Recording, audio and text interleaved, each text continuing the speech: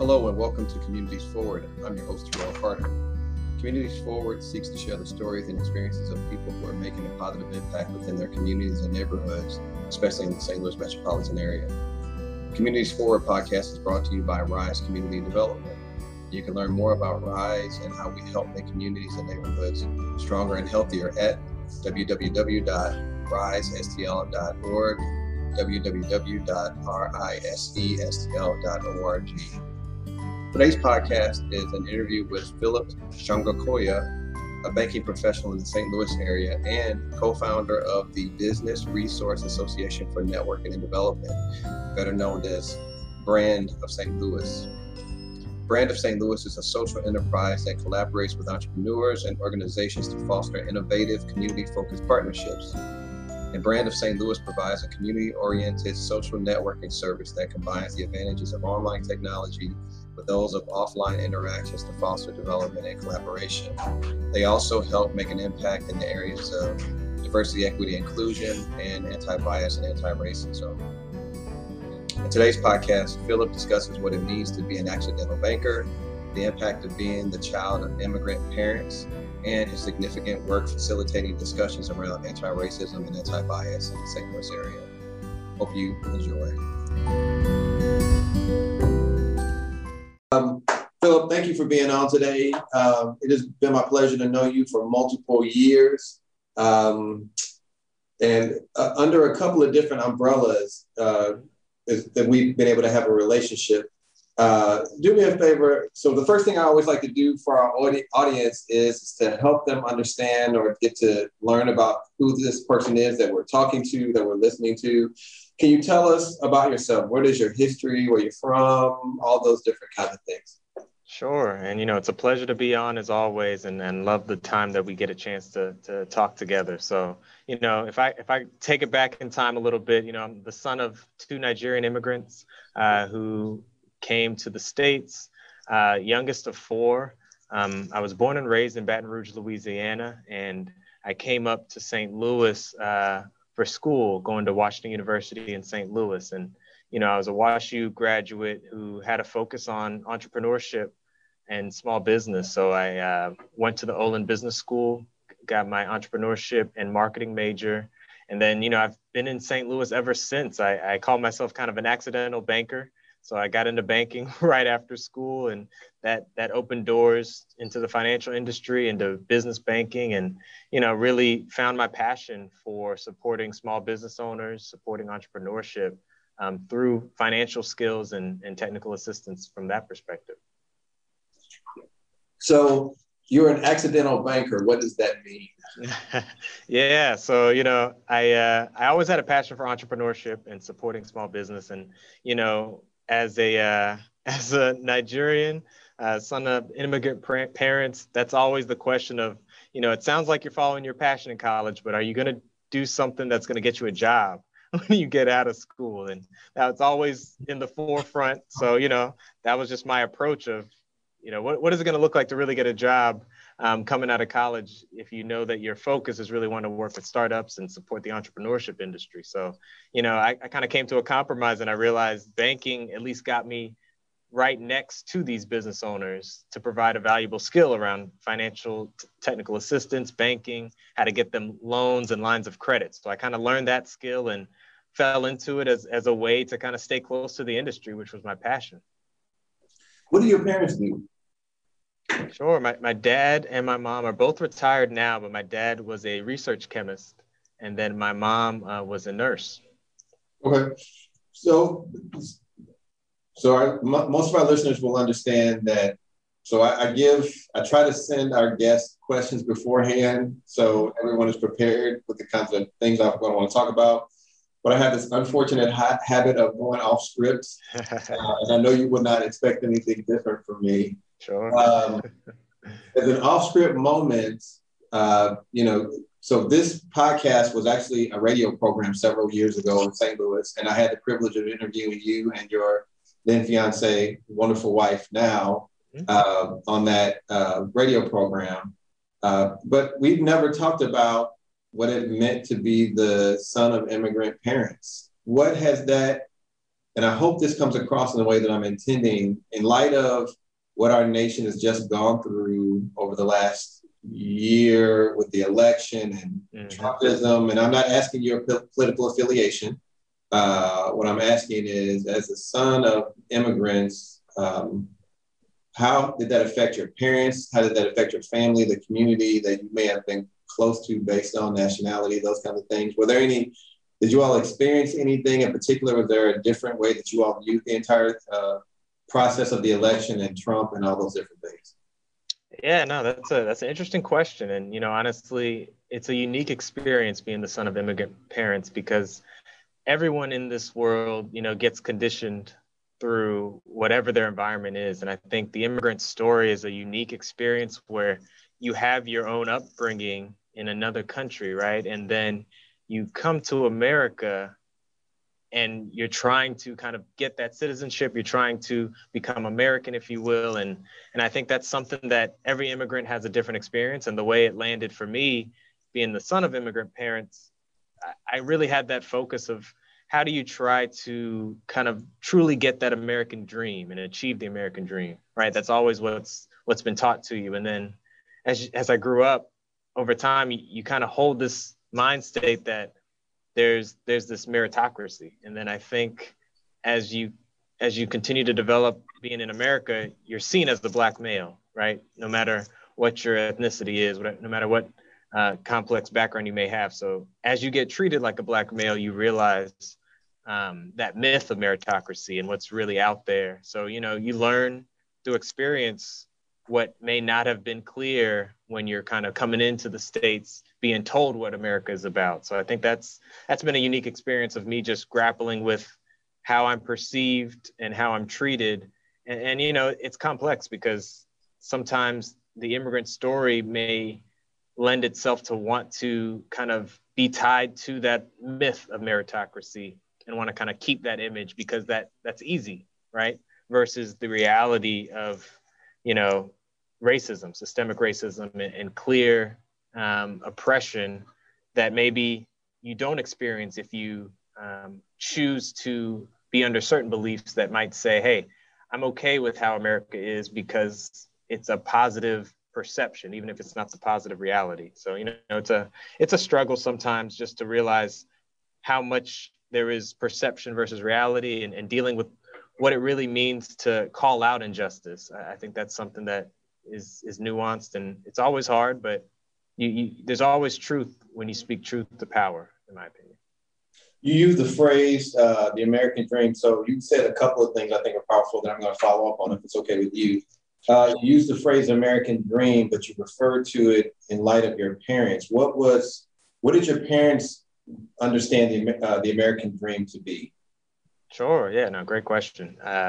In my opinion, based on what I was taught was, hey, go to school, get good grades, and that's going to lead to a great job. It's going to lead to a great education. And no matter what, if you are excellent at what you do, whether it's academics, whether it's your profession, if you're excellent at it, you are going to rise to the top. You're going to be successful, and you're not going to have to worry about barriers and challenges if you just continue to focus on excellence. And so was that true then? That's not, that comes across as a loaded question, I recognize. Sure. Because you're young. I mean, you literally were young. I'm looking at you unfortunately our listeners cannot see your face, but you have more hair than, you have a big grown man beard. The point is, but you're still young though. You're still, you graduated from college how long ago? Yeah, celebrating a 10-year anniversary this year. Right. So you're still in your early 30s, mid 30s, maybe at the most. The point is you still have a lot of life left. Has what they predicted or what they taught you, how has it come true and how has it in some ways not been fulfilled yet? Sure. No, I think it's something where it comes true when you think about the drive for excellence, the drive for high education. All of that is important still, right? And I think, if it wasn't for my parents' upbringing, I would have never gotten the academic scholarship that I got to go to WashU, right? So, that was a huge change in kind of my trajectory, being able to to leave Baton Rouge, Louisiana, to go for school and to kind of be in a new area to kind of make of my own career, make of my own self. And, you know, I think I'll never forget being pushed in that way for excellence. But, you know, once you are on your own in the real world, you are treated and seen based on the color of your skin, right? So then you get treated as a Black man. And, you know, I talk to my friends all the time, my college buddies, you know, as we recall stories about how you realize the difference between, let's say, WashU campus security and St. Louis police, right? All of a sudden you lose that veil of being a WashU student or a WashU grad, right? You can't carry that WashU card everywhere you go, right? So I think that's when you realize there's a difference, and maybe there's some sort of maybe a veil or that curtain that is lifted once you remove whatever you feel like you were putting up to kind of say, hey, you know, this should mean that I shouldn't have to deal with challenges, whether that's my WashU degree or what have you. So I think that's kind of part of where I felt that you see the difference. You used another phrase or word earlier, meritocracy. I always try to make sure our listeners understand the words, vocabulary that we use. What does meritocracy mean? Yeah, great question. It's the idea for me that, you know, there's always going to be that you're judged based on the quality and the values that you put up, the work ethic that you put forward. And that if you put in the good work, if you do well, if you are successful, you'll be treated accordingly. And I think that's that myth where we all know that there's bias in all different systems where people who maybe aren't working as hard as you or maybe aren't showing up with the same quality of work are getting the same or better promotions and opportunities. And I think that's that myth of meritocracy that suggests that everyone who does well and is the top of their class and is succeeding will be treated accordingly and given what they deserve, frankly. That's just not the case, unfortunately. Well, what's your response to someone who says, okay, you're talking about this, and as a side note, I think this segues very clearly into what, you know, why I was so interested in talking to you in the first place about anti-bias, anti-racism training. But what is your response to someone who says, but you are successful. You work for a bank, you went to a top, 50 university. Obviously it's higher than that. But you get the point is you went to the university in the Midwest, you graduated, got a job, have a family, wife, and nobody's held you back. How do you respond to that meritocracy or your view of meritocracy may be not lacking, but may not be as clear as it could be? Sure, yeah. All of that success, all glory to God, of course, didn't come without challenges, without struggles. And I think despite those barriers, despite those challenges, I feel like I was able to be successful.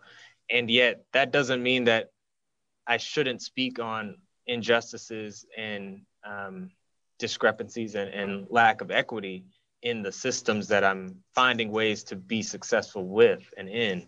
So I think that's part of the conditioning, when you think about anti-bias, anti-racist approaches, when you start thinking about white supremacy culture, right? I think some of those things that you think about are that, hey, if you're successful in this culture, you shouldn't feel like you should raise your hand and point out any issues in the culture. And I think that's a way to silence people to say, hey, you've been successful. Why are you talking about these other things? And, I feel like that's a responsibility I have to still call out the issues where we see them, even if I was able to succeed despite them.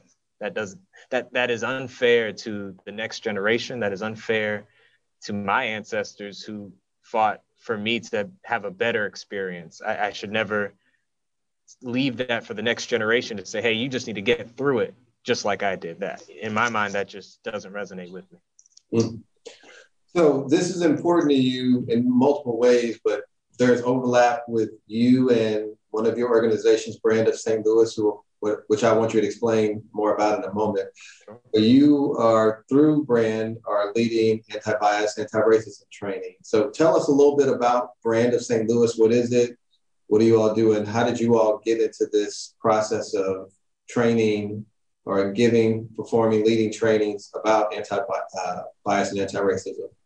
Yeah, no, I appreciate the question. And, I think being in the banking industry for over 10 years now, I started as a small business banker. And, I was focused on trying to get loans, lines of credit for small businesses in the St. Louis region. And, as that role goes, you're forced to kind of always try to generate new numbers and new sales and find the best opportunities to close deals. And I think, that's how capitalism works, right? And unfortunately, you can't spend as much time to try to get deals that maybe aren't quite ready for approval to approval. You're almost forced to just focus on those deals that are ready to go. And due to systemic racism, that just happened to not be as many opportunities for business owners that look like me.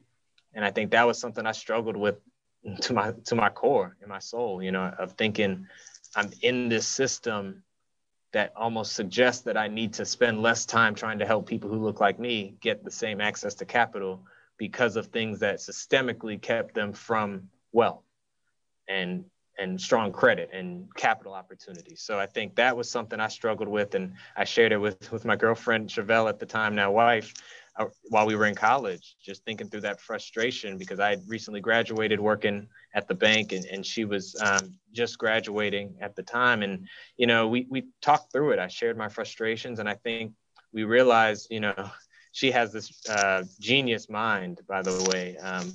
She's an engineer by trade, and she's constantly thinking about how to solve problems. And I think in her mind, she saw that opportunity of how do we solve this problem that our people who look like us, Black, African-Americans, Africans, are not getting the same opportunities to get capital. And I think that's where we decided to start the Business Resource Association for Networking and Development. And it's the acronym that BRAND stands for, to focus in the St. Louis region around how do we really connect entrepreneurs, small businesses with the right resources, with the right opportunities, so that down the road, they will be ready for that access to capital if they're not ready right now.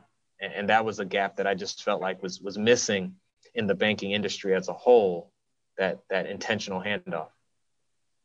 Thank you so much. So what is ABAR? Yep. So ABAR stands for Anti-Bias, Anti-Racism. And it's something that through my time in the banking industry, it's been something where, as I think through, for example, there's a consulting firm called Crossroads who introduced me to the concept of being anti-bias, anti-racist. And, they do amazing work across the country trying to kind of tell this narrative of it's not enough to just be colorblind or race neutral. That is not how we're going to close the equity gap that has been intentionally widened for over 400 years, right? You have to be anti-bias, you have to be anti-racist to really make that change in a meaningful way. And I think that's something that resonated with me after going through one of their programs of just thinking through what does it mean to be anti-bias, anti-racist versus just quote unquote focused on DEI, for example. Dig a little deeper. Mm-hmm. I want to dig a little deeper. When you say colorblind and race neutral, what do you mean by that? And why are those phrases or those mindsets not as adequate? Someone listening to this is probably going to be offended by you choosing to frame it that way, but why is someone who says, well, I don't see color, why is that not as beneficial or effective? Or if someone says, I'm trying to be race neutral, why is that not as effective as being anti-biased or intentionally anti-biased or intentionally anti-racist? Sure. Yeah, it's a tough question sometimes because it gets at the discomfort that some people have with acknowledging the racist practices of America for generations. And I think that's the part that, you find discomfort with some people who maybe say, hey, it was just a few bad actors in our system, in our government over the past 400 plus years that led us to where we are, right? So if some people have that approach, it's just a few bad actors, then sometimes they want to only focus on themselves that says, hey, I'm going to be colorblind and I'm going to choose to be race neutral. But all I hear in those kind of comments is that you don't want to acknowledge the reality of what's happened here in America. And you don't want to acknowledge the reality of what I go through as a Black person, right? You want to see me as just a person and completely discount what I would have to go through by looking the way I look, by being a Black person here in America. And I think that's something that kind of takes a hands-off approach, as if there wasn't anything intentionally done to get us to where we are today. The problem is there were things that were unintentionally done, but you're right, there was more intentional that was done. I struggle because I have multiple white friends or friends who are not Black or brown or not people of color, and they say they want to be colorblind, and for them that's a really good thing. And I recognize their hearts and what their intentions are, but I always struggle because, wait a minute, if you don't want to see color, then you don't want to see what it is that makes me who I am. You are unable to see what it means to have been a Black man in St. Louis during you are 10, 15 years younger than me, but what it meant to be a young Black man who was influenced by movies like Boys in the Hood or Color or Menace to Society, and how a certain type of music. I remember the first time I realized that an African-American or a person of color was an artist. It was Jacob Lawrence. And I was in 3rd grade, and that changed me forever. It helped me realize that I could be an artist, I could be a painter, and could have some success. Where up to that point, all the other artists that I had known of at that time were all white. And again, I was only however old I was in the 2nd or 3rd grade, but it's still the fact that there were no other options or information out there that said, hey, here goes, or I was not in a system. I was not in an educational system. That's probably a better way of saying it. I was not in an educational system that made sure to distinguish or to show me that this was even a possibility. Right. So what is the difference between equity and equality? Yeah, great question. I think that's something that, a lot of organizations, a lot of corporations struggle with. What is their focus? Is it D&I or DEI, right? The E in this case really being equity versus equality, which would suggest, moving forward, let's just make sure all the opportunities are equal, make sure that we're giving the exact same chances. And I think on its face, there could be good intent there, but again, it ignores the generations of disparity and inequity. Because, for example, when you think about entrepreneurship and small business, imagine how much wealth was lost and not able to be accumulated by some of the race covenants that are in communities around, that basically said you couldn't sell any of your properties to a person of color, right? And I think that's something where there were intentional policies that made sure that there was no transfer of wealth to Black individuals. And then if you think of the biggest crime of them all being slavery, right? You're taking advantage of someone else's labor and using it as your own to build your own wealth. So, right, just that general concept, if you didn't understand any other concept besides free labor to then put into your own capital gains, your own wealth creation, and then you transfer that wealth to your families and your communities, and it never transfers into the communities of those who built this land and built these systems, right? The fact that we've never had reparations to truly rectify that wealth disparity, right? So now if you come to 2021 and say, well, moving forward, we want to just make sure that all opportunities are equal.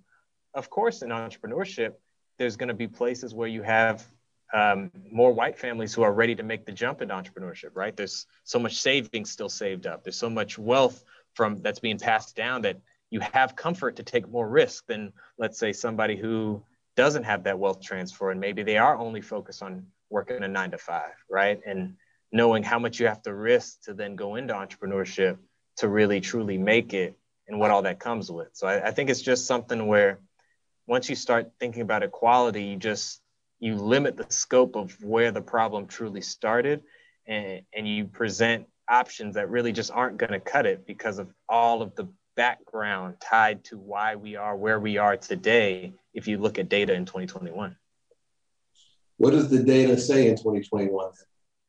Oh, I could go on for days about that, but you can pick any industry, honestly, whether it's banking, whether it's home ownership, whether it's entrepreneurship rates, whether it's access to loans. All of them tell the same story that shows a significant amount more benefit and opportunities for white families versus Black families versus Hispanic families, what have you. And I think that's something where, you know, we're almost too dated out, right? We've had so many reports that I almost feel like we're at this point where we only want to tell the reports and show the data because that feels like to some people we're doing the work of solving the gaps. And I struggle with all the data reports that come out because we need to be more focused on actually doing the work to close those gaps versus further documenting how many more times a white family has wealth to transfer to their families versus Black families. We know why, and we know the context behind it. So I don't know how much more data we need to then decide that we need to do things about it. But that's just my own opinion. So give me a couple of examples of the work that can be engaged in to close the gap. And I was going to ask you about reparations, but I think that probably send this conversation over the top, or send some of my questions over the top.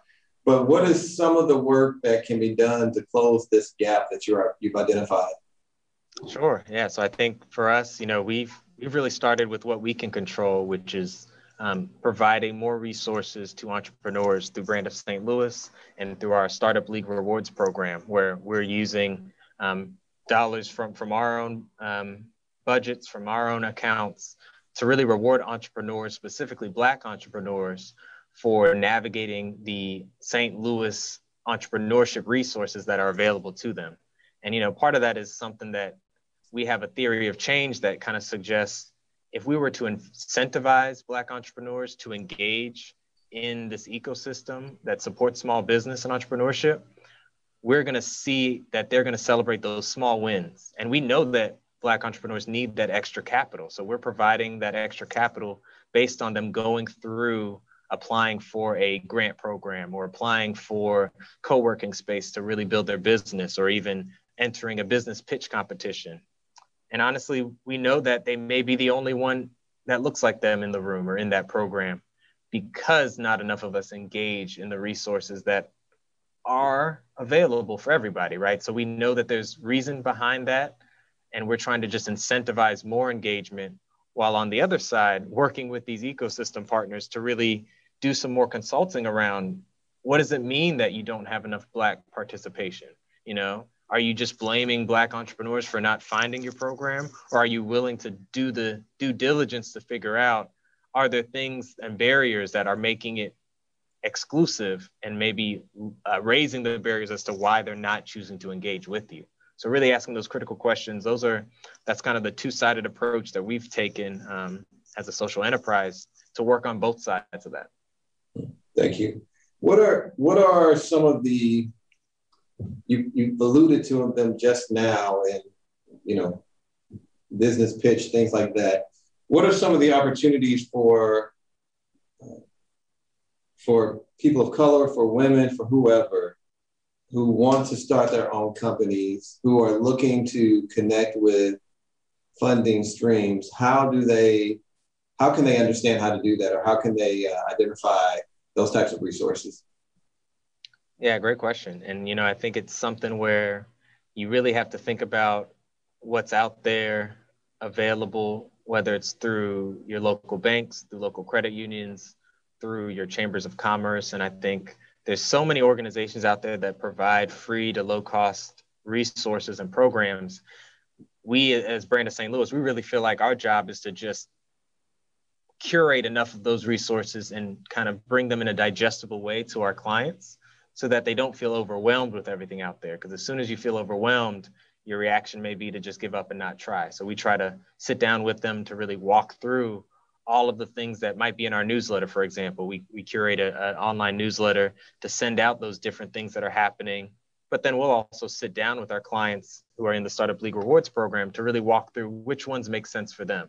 And I think that's the part that there just needs to be more handholding, more support to kind of be their advisors to see what's all out there, but to figure out what's the next actionable step for them based on where they're at their business. So if somebody wanted to get a copy of this newsletter, how would they find out about that? Yeah, no, we put it out online. You can follow us on social media. It's The Brand of STL on Facebook, LinkedIn, Instagram, and Twitter. We try to send that out periodically just so that people can see the different opportunities to connect and to learn more about our program. And we also have our website, www.brandofstl.com. Thank you. So we only have a few minutes left in this podcast. You are an emerging leader, and I hope you take that in the spirit that I'm giving. People recognize you were on the Young Professionals Board for RISE for an extended period of time, and graciously served our community that way. But you are a young, rising leader. What type of advice do you have for other people who are striving or hoping to become leaders within St. Louis, whether in banking, community development, the DEI, the ABARC space, whatever it is? What kind of words, what do you wish you knew then that you know now as it relates to being a leader in St. Louis? Yeah, that's a great question. And, I always humble myself. So, I wouldn't be in the position I'm here today if it wasn't for God. So, all glory to God. And, I would say my family wouldn't be here without them as well. And even my wife, Chevelle, she's the brains behind the whole operation. But, if I thought of what advice I would give myself was, take every interaction you have and think about what the learning lesson can be as to why you're in that situation. And I think that's something that you have to kind of lead by faith in that perspective, because there's always a lesson in every conversation you're having, even if it's a negative conversation or a tough conversation. And I think that's where a true entrepreneur finds opportunity in the conversations, in the being a fly on the wall in rooms and really listening for where's that next opportunity to provide value to somebody. And I think the more you provide value to people, the more people will see you for your actions and who you are, and not question your intent. And, you'll be able to continue a strong brand. And I think your brand and your name reputation goes a long way with being a leader. But also, it's never going to be easy to be recognized in that kind of leadership capacity. So always just remember that somebody's watching you, somebody's being inspired by you, even if you don't get that credit. So never wait for that credit to kind of acknowledge your leadership. Just step in your true power, step in your true strength, and just have that faith that you're here for a reason and you're doing the work that you were sent here to do. And that may be, honestly, creating your own table versus waiting for a chair to be extended to you at the table on the other side that you're waiting and thinking that you're earning based on this myth of meritocracy, right? So just be okay with kind of doing things on your own, knowing that if you're doing it for the right reasons, you'll be recognized one way or another, and you'll benefit one way or another. I really appreciate it. Thank you, Philip, for taking the time to have a conversation with me. As always, blessings to you in your future. And I look forward to having you on the podcast again in the very near future. Thank you. It's always a pleasure. Appreciate the time. And tell your wife I said hello as well. Yeah. Thank you.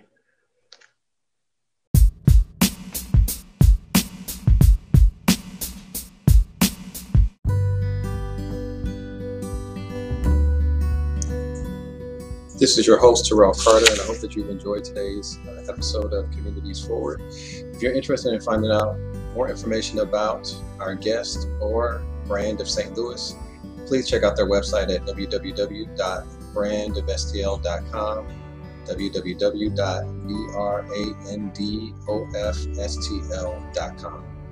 Thank you, and tune back in again next week.